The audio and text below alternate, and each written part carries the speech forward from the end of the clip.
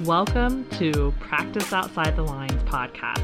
I'm your host, Heather McPherson, multi-passionate sexuality entrepreneur. Join me as we learn from the people who are working at the leading edge of sexuality.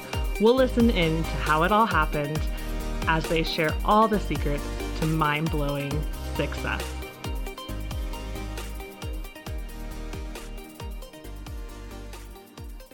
Today on the episode, we have Nicoletta Heidegger. She is a licensed marriage and family therapist practicing in Los Angeles and Beverly Hills. Welcome to the show, Nicoletta. Hi, thanks for having me. I've known you for so long, so it's so funny. It's like now we have to be in this like professional interview capacity. I know, it's very strange. I'm not sure how this is going to work. Some crazy stuff might come out. Yeah, we'll see how it goes. Yeah. So you have a bunch of education and a bunch of things that you do. I feel like that's all of us these days, but you are actually going on and getting your PhD right now, which is super awesome.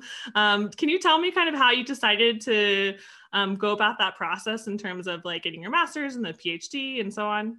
Totally. Well, I've known for a long time since I was younger that I was interested in all things sex related. And when I went to college, I ended up studying psychology. And within that, there was like a sexual health peer resource center that I ended up working at doing like peer counseling.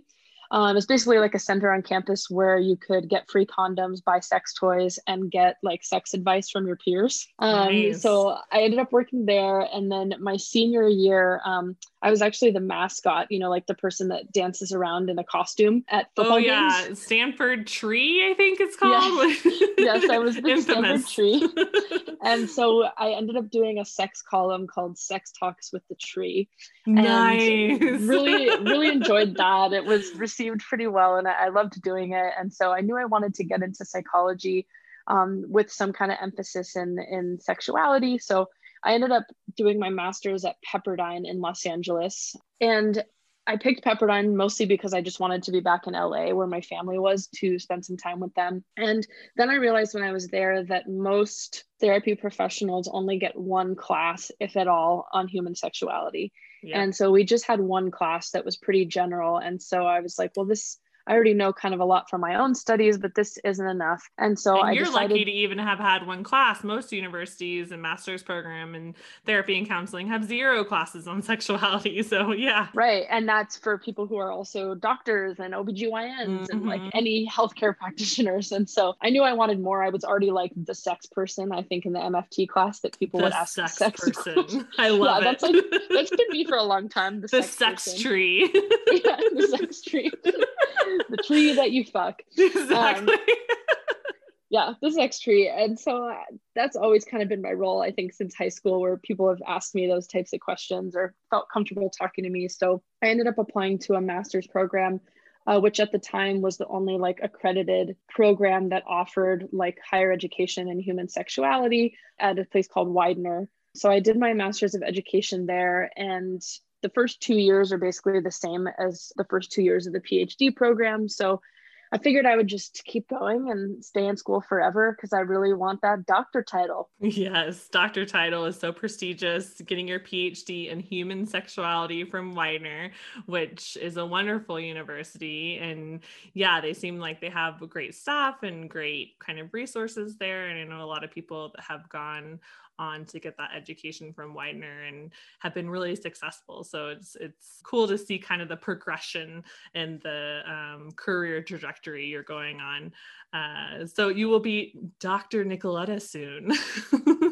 Yes, I will be. And I'm at my dissertation phase, which is kind of slow going. But, I think I've had a lot of people reach out and ask like my route and what I did to do things. And, now I think it is more accessible with things like, the Sexual Health Alliance, where folks don't need to go to higher ed. But initially I kind of did it because I wanted to be able to teach at university level. And because there's so much shame and stigma around sexuality professions, especially in like the mainstream therapy community, I didn't want to give anyone any reason to like question my expertise and validity. Sure. Yeah. Yeah, no, it makes total sense. You mentioned the Sexual Health Alliance. We were so lucky to have you launch California, basically the whole fucking state of Sexual Health Alliance.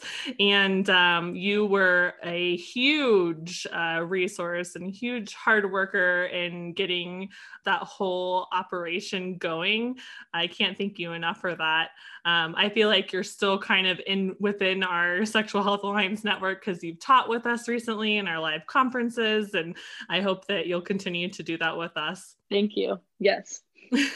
So you have a lot of different businesses. Obviously, you helped get the Sexual Health Alliance going in California. You have your own private practice in LA. You also have a growing hit podcast on Live Sirius XM called Sluts and Scholars since 2017. Tell us a little bit about that venture. Actually, I'm not doing more of the live shows right now, but I believe they still do replays on the Sirius XM show. But mostly I'm just available anywhere that you listen to your podcasts. Anywhere. And you yeah, can have Nicoletta in your ear anywhere. Yeah, so if you like my voice and you like to listen to me talk as much as I like to listen to me talk, then you can find me on anywhere you get your podcasts. But yeah, Sluts and Scholars, I really just wanted to like reach a wider audience with, you know, sex education and have it be mostly free and accessible for folks. And that's kind of how I first originally thought that I might want to do a podcast. So you wanted it to be accessible, which I think is a lofty goal to begin with, because I feel like there's so much crap out there, especially podcasts and blogs and everything that doesn't have accurate information. So, you know, having a podcast about sex from someone who has actually done the work, gotten the training, is already a huge accomplishment. Why else did you want to start this podcast, and what made you come up with this badass name, Sluts and Scholars? Yeah, so I think it's pretty easy to get burnt out in private practice just when you're only seeing clients. And so I've always known that I wanted to like diversify the things that I'm doing and not just seeing clients. And absolutely. At the time, you know, podcasting seemed like the thing to do or the thing to try. And so first, I was trying to come up with a title, and actually, I was at the spa with Nina Hartley. Nice. I love Nina. Yeah, she's the best. So if you don't know Nina, she's a wonderful sex educator who is mostly known for, you know, being an adult film performer, but is also a great coach and a great educator. And she came to our launch for the Sexual Health Alliance in California. Yes, she did a wonderful all kinds of sexy things. Yeah, she did a great performance. And my parents were there too. They also love Nina. Nice. She's wonderful. Would check her out. But we were at the spa together, and she was telling me how she has not been able to like teach educational material at schools or at colleges and things like that because of the shame associated, or the stigma, and shame, I guess, associated with doing sex work. And so we were just talking about how that's so messed up and, you know, so backwards and so puritanical, and that her being in sex work probably makes her a better sex educator, right? Than a lot of folks. And so I think I said something to her like, oh, well, it sucks you can't be a slut and a scholar at the same time. Oh, nice. And it was like, that was the name. That's awesome. What a story. You know, since you introduced us to Nina, she's gone on to teach with us at the Sexual Health Alliance too, doing some of the recorded webinars in our modules for the certification students. And I have to say, she is a wealth of knowledge. She has so much to offer. You know, she is a slut and a scholar. Exactly. Yeah. So Sluts and Scholars podcast. And I also am, you know, so exactly. It kind of added to it also because at the time I had a supervisor when I was in training to become a therapist who basically when you're in training to become a therapist, if you're listening and you're not a therapist or therapist in training, you have to do a certain amount of hours, like 3,000 hours under the supervision of another licensed therapist. Yep. And so during that time, I was in a group supervision, and you're supposed to use the time to kind of talk about your cases and talk about what comes up for you around the cases and get guidance and information. And somebody had sent my supervisor an Instagram post of mine where I was wearing a shirt that said born to fuck. Oh man. And it was a shirt created by a friend of mine. They're obviously trying to get you in trouble, damn it. Well, it was from a friend of mine, and our mutual friend is another porn performer. And so they had made the shirt for her, and, you know, it was like a shirt from a friend. And I had posted the picture because I was getting on a plane that day on the way back from coming back from a class at Widener, where the shirt was no problem because it's a sex therapy program. And I didn't even think of it. And I went to the airport, and I think it was American Airlines, like, tried to not let me on the plane because of the shirt that I was wearing. Oh my God. I have not heard the story. That's so crazy. Yes. That's fucked up. Yeah, it was like that thing that, you know, someone got kicked off a plane because they were wearing like tight, sexy, like leggings or whatever. Ugh. And so I kind of made a big stink about it, and I had to like get back in time for my clients on Monday. So they pretty much like made me put a sweater on over it. Oh my God. To get on the airplane. Culture at its best right there. Yeah. So I posted all about that on social media, and somebody sent that post to my supervisor. Oh man. And then in our supervision group, we spent like 45 minutes of our 2-hour time in a group with 5 people who, like, you know, probably wanted to talk about other things. At least I know I did. Yeah. With my supervisor asking why I would put that shirt out there, and how I thought that would negatively impact my work with clients. Oh my God. Basically asking people's group and their opinions about where, you know, what I was deciding to put on my body. So he was trying to get them on their side. Oh, that is bad supervision right there. Well, she's a wonderful supervisor. We're still close, but it was like, it just kind of confirmed. And I said this in the supervision group. I was like, well, this is why I'm doing the work that I'm doing, because we've spent 40 minutes talking about a shirt that I am wearing on my body. And if a client saw me wearing this shirt, to me, that's grist for the mill of stuff that we can talk about. Yeah. You know, I'm not going to like probably wear it to session, but I'm also like real and authentic with my clients, and I try to model for them that. So, you know, this really kind of combined that sluts and scholars thing to me about I should be able to like sex, to talk about sex, to be a sexual person, and can still be taken seriously as an accredited professional. I think that's so important to, you know, becoming an authentic therapist, an authentic sexuality professional too, in the sense that we don't hide ourselves and we don't kind of put this mask on when we're out in the public, or even when we're with clients, right? In terms of who we are. And that includes our sexuality. That's who we are. I think it's our mutual friend, Dr. Chris Donahue, I think has tweeted or posted about, you know, if you want to become a sex therapist, have lots of sex, you know, if you want to, you know, cook, you definitely cook and eat, you know? And so it's kind of like this strange thing that when it comes to sex, we're not supposed to be doing it. Right. Even if it's your profession. Exactly. You know, talk about it, don't wear it, nothing. Yeah, I mean, wow, of course, what a story. I'm not going to make my therapy sessions about my sex life. You right, know, exactly. Me disclosing something is pertinent and helpful to the client, but I'm not, you know, yeah, it's just, I think there's a lot of distrust for people who are open and talking about their sexuality. It's scary. It's a very scary thing, and it threatens kind of what they know, what they grew up with, everything that they've been taught. And so it's very unsettling for a lot of people. Yeah. So that was kind of the premise for, you know, really getting started is wanting to have a conversation around that. And then I think it kind of blossomed from there to kind of include anything sex and relationally based, from a social justice viewpoint, sort of, but also just from an educational perspective, that hopefully made some of those topics like more accessible, and to, you know, teach people about different realms around sexuality. And I originally was co-hosting it with someone named Simone, and now I'm hosting it by myself. And so, you know, it's changed a little bit over time, but I still really enjoy doing it, you know, even for myself, because I end up learning things from the interviews that I do. Right. Yeah. You really have an opportunity to expand your network and talk to more people and learn a lot about yourself and other people. How is, you know, this is not a regular quote unquote podcast because it's, oh my gosh, about sex, right? How is it different in terms of, you know, starting a podcast? Have you encountered any challenges in terms of it being something that is outside the lines and more taboo? Absolutely. I like to say that I'm like sex work adjacent. I certainly don't face all of the direct struggles, both legally and financially, that sex workers do based on like current laws and anti-sex work, you know, legislation. But I'm certainly like adjacent to it and am affected by it in some ways. And so for one, certainly with a name like Sluts and Scholars, I can't promote on any social media So things, I can't. They want to let you post it or even have an account because it says slut?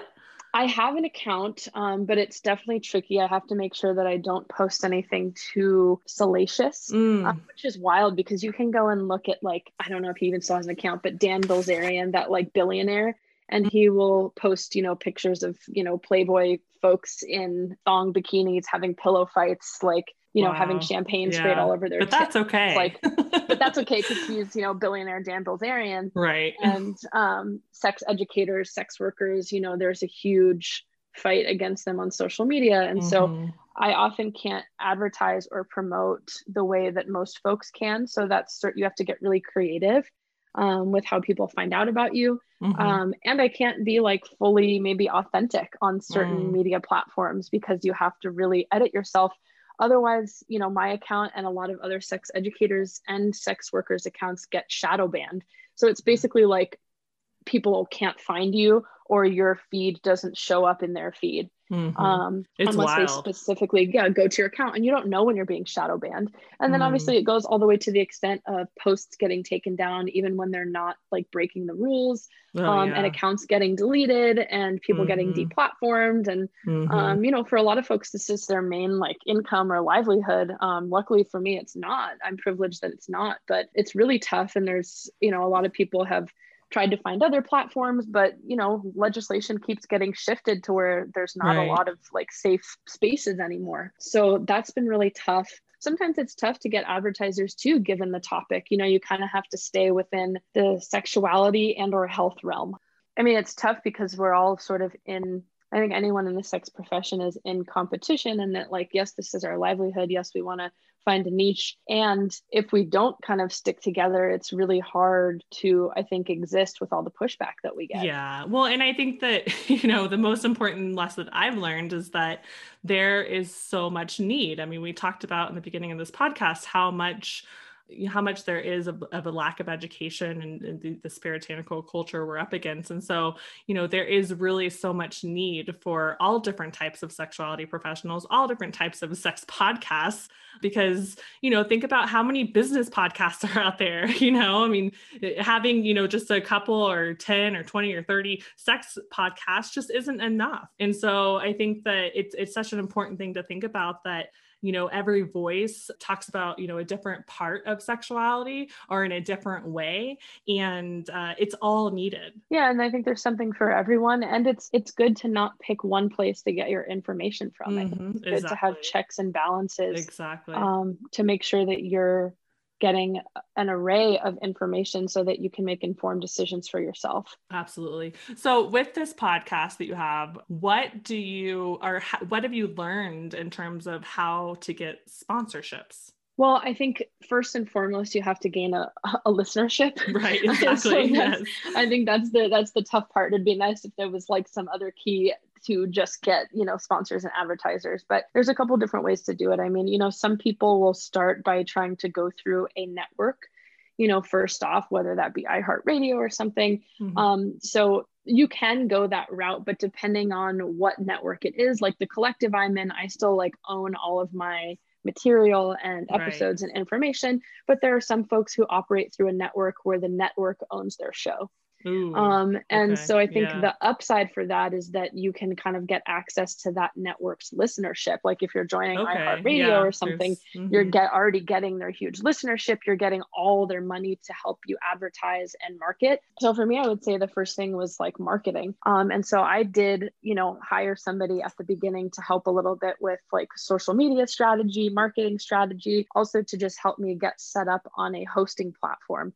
And a hosting platform is basically like a server where you can check off where you want your podcast to be sent. Like, do you want it to be featured on Spotify? Do you want it to be featured on iTunes? So like anyone who has a platform can post their podcast anywhere. But if you're, like owned by a certain network, you can kind of be part of their conglomerate almost and get advertising that way. But then usually you're not seeing money from the advertising. Then you're getting paid like other rates and fees. And the advertising is going directly to like the big company. For me as an individual, it took I mean, it's still growing. I'm still kind of a small podcast in comparison to a lot of others. And that's mostly because a lot of folks I know who are in the podcast game have made podcasting their main source of income or their main job. Yeah. And so they're 40 doing hours so a week. much. Oh yeah, they're doing so much work. And I have my private practice. And so I don't want to say I'm half-assing it, but I certainly don't have time to like. You have other priorities. Yeah, I mean, it is a priority of mine, and I don't have as much time sometimes as I would like to dedicate to it. So in some ways, it's still kind of, small and independent. And so I've had to grow my listenership to a point where advertisers are interested. And then from there, you kind of basically make a chart to give out to people that shows like what your listenership is, and offering like, appropriate pricing based on like the standard market rate of what people can buy. Advertising and marketing is huge. And so to have, a network focused on that will be essential. That it's amazing to have, a lot of these different collectives to really find community and help with, increased listenership and also even trade podcasts. I think it's great to have people doing this work. Today's episode is brought to you by Practice Outside the Lines. Have you heard of our podcast community? It's called Sexcasters, and it's a platform for sexual health providers that want to launch or grow a podcast. Sexcasters is a badass community for all sexual health professionals. So whether you're dipping your toes in or you already have hundreds of episodes, Sexcasters is for you. Join our waitlist now at practiceoutsidethelines.com. But it's tough, the market is really saturated for podcasts, and even sex podcasts, sex and relationship podcasts, but just in general. So it can be hard to not get, lost in the shuffle. And so it really is a lot of time and effort was put into like marketing and trying to grow and, just seeing what stuck. And sometimes that happens, naturally for some folks. Sometimes it's luck. Sometimes it's just like sheer force. Sometimes it's the amount of money you have to put into it. Right. So it, it really depends. There are also, so there's different ways to get advertising. Some folks will do it just through like product placement. So maybe they'll like get a free product if they, a free product for themselves and a free product giveaway if they do a post.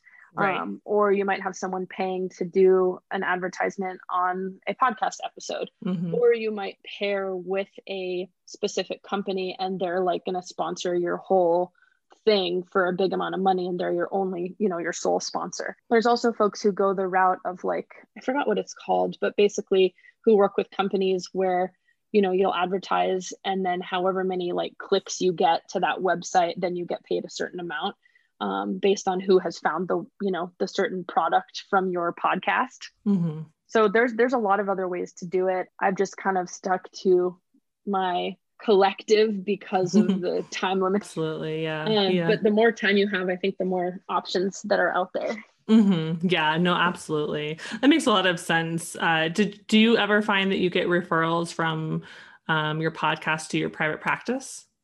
I do. I think the thing that's tough is I get a lot of referrals from international folks. And so right now I only see folks in California, unless it's for like some kind of really specific like coaching or consultation. But I do have a great, list of resources and referrals to folks that I try to maintain. So I often send people like, resources, whether that be books or clinicians they can see or whatever. But yeah, I definitely have folks reaching out, whether that's just an email with like a quick question about a referral or people who want to come in as clients. I think it can be a little tricky because it's definitely a good marketing tool, and I want to make sure that whoever's reaching out is someone that I feel safe and comfortable working with.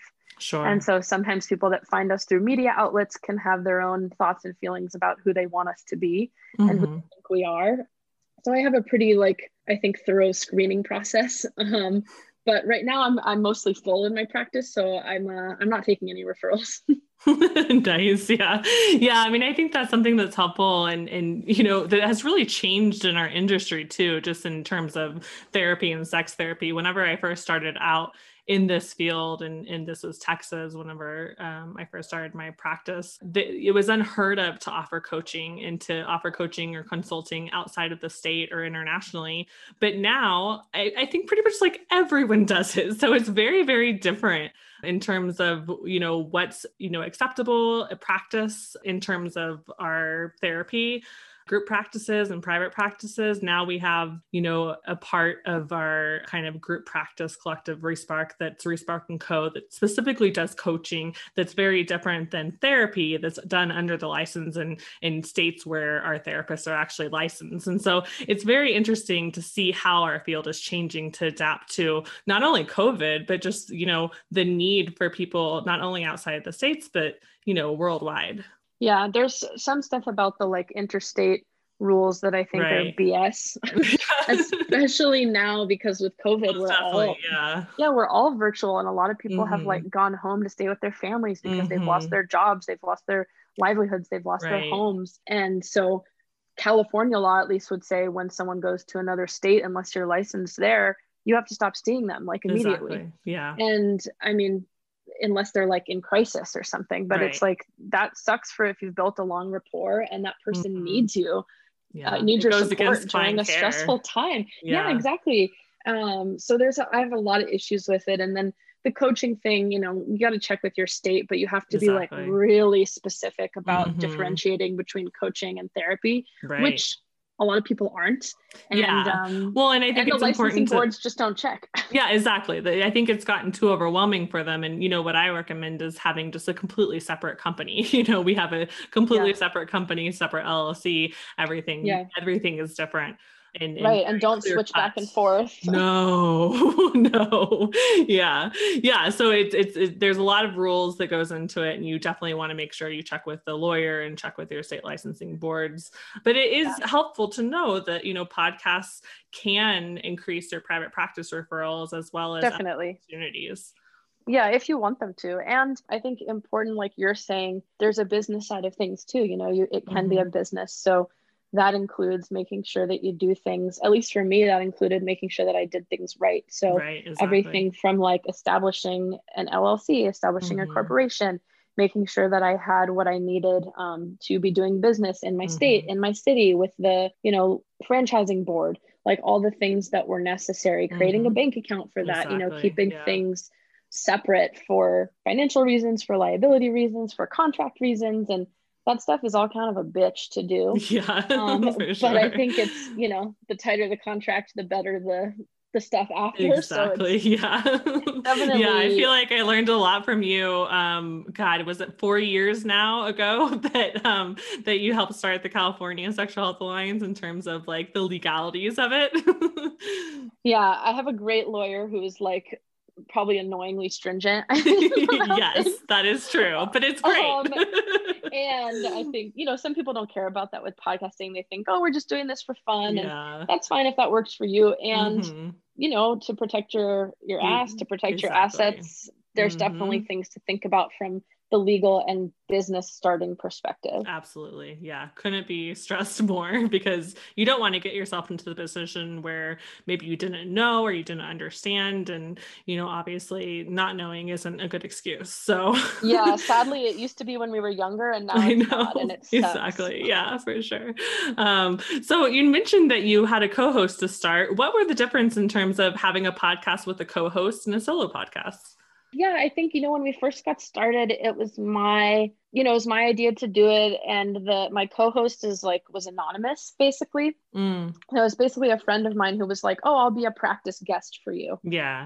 And then we vibed, well in it, and it was fun. I think some of the differences have been the style. I think because my co-host was a professional in some different ways, she had kind of a law background, but was an actor and had some other interests around like abortion access and things like that. So, she had her own interests and passions and identity, but I think she was a little more of like the lay person, kind of thinking back to like the old Loveline with Dr. Drew and Adam Carolla. Yeah. It was like the professional doctor and then the, lay person. Exactly. Yeah. Very different styles. Yeah. So I think there was a little more humor, though. I think at times we had gotten some feedback that she could be a little like overzealous sometimes.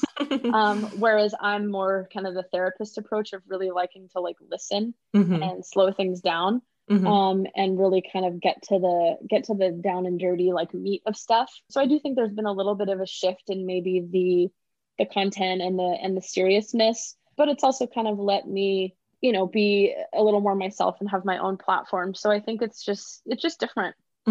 Yeah. But you know, then I feel much safer like having a guest versus if we didn't have a guest before, we could just kind of shoot the shit together. Sure. And I guess I could do that for an hour on my own, but I love communicating in relationship with other people. Right. Yeah. Yeah. It's very different styles and approaches to how to run the podcast, it sounds. Yeah, definitely. And I think, you know, it's hard to mix business with friends. And so there was That's true. a lot of communication about like, well, how do we do this? How do we do this? And just like power dynamics and financial stuff. And so it's definitely, I would say easier because now the only person I have to ask is me. Right, exactly. Yep. Yeah, I mean, I think anytime you go into a business with a friend, you have to really communicate a lot in the beginning in terms of how this might impact your relationship, what might change, how the financial piece is handled. Just like any relationship. Exactly. Yep. Yeah. It's something that we don't do just in general in relationships, much less, you know, whenever you go into business. So speaking of business and kind of financials, you know, we talked about advertising, marketing, kind of a little bit how to make money with podcasts. What else is important in terms of starting a podcast and figuring out how to monetize it? Yeah, I mean, there's definitely other creative ways. You know, people have done the OnlyFans route. People are doing things on TikTok to get people to like buy their courses.